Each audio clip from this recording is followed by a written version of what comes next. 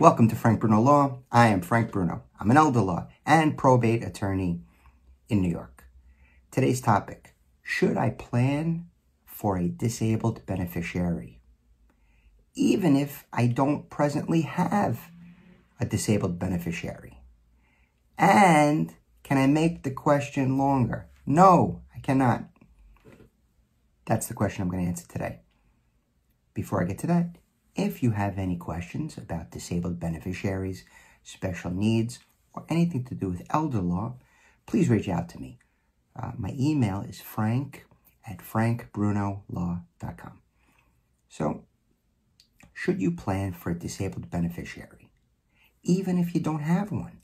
Yes, I think you should. In any of the legal documents that we prepare for you, from a basic estate plan all the way to something more complicated, I do suggest, and I put, and it's baked right in, I use language and I use forethought, and we do plan for any beneficiaries that you may have, and in the event that they're disabled at that time, we plan for them.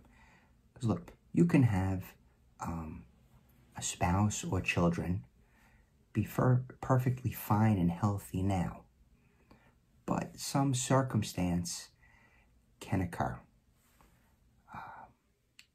Dementia, Alzheimer's, stroke, Lewy body syndrome, right? Cerebral palsy.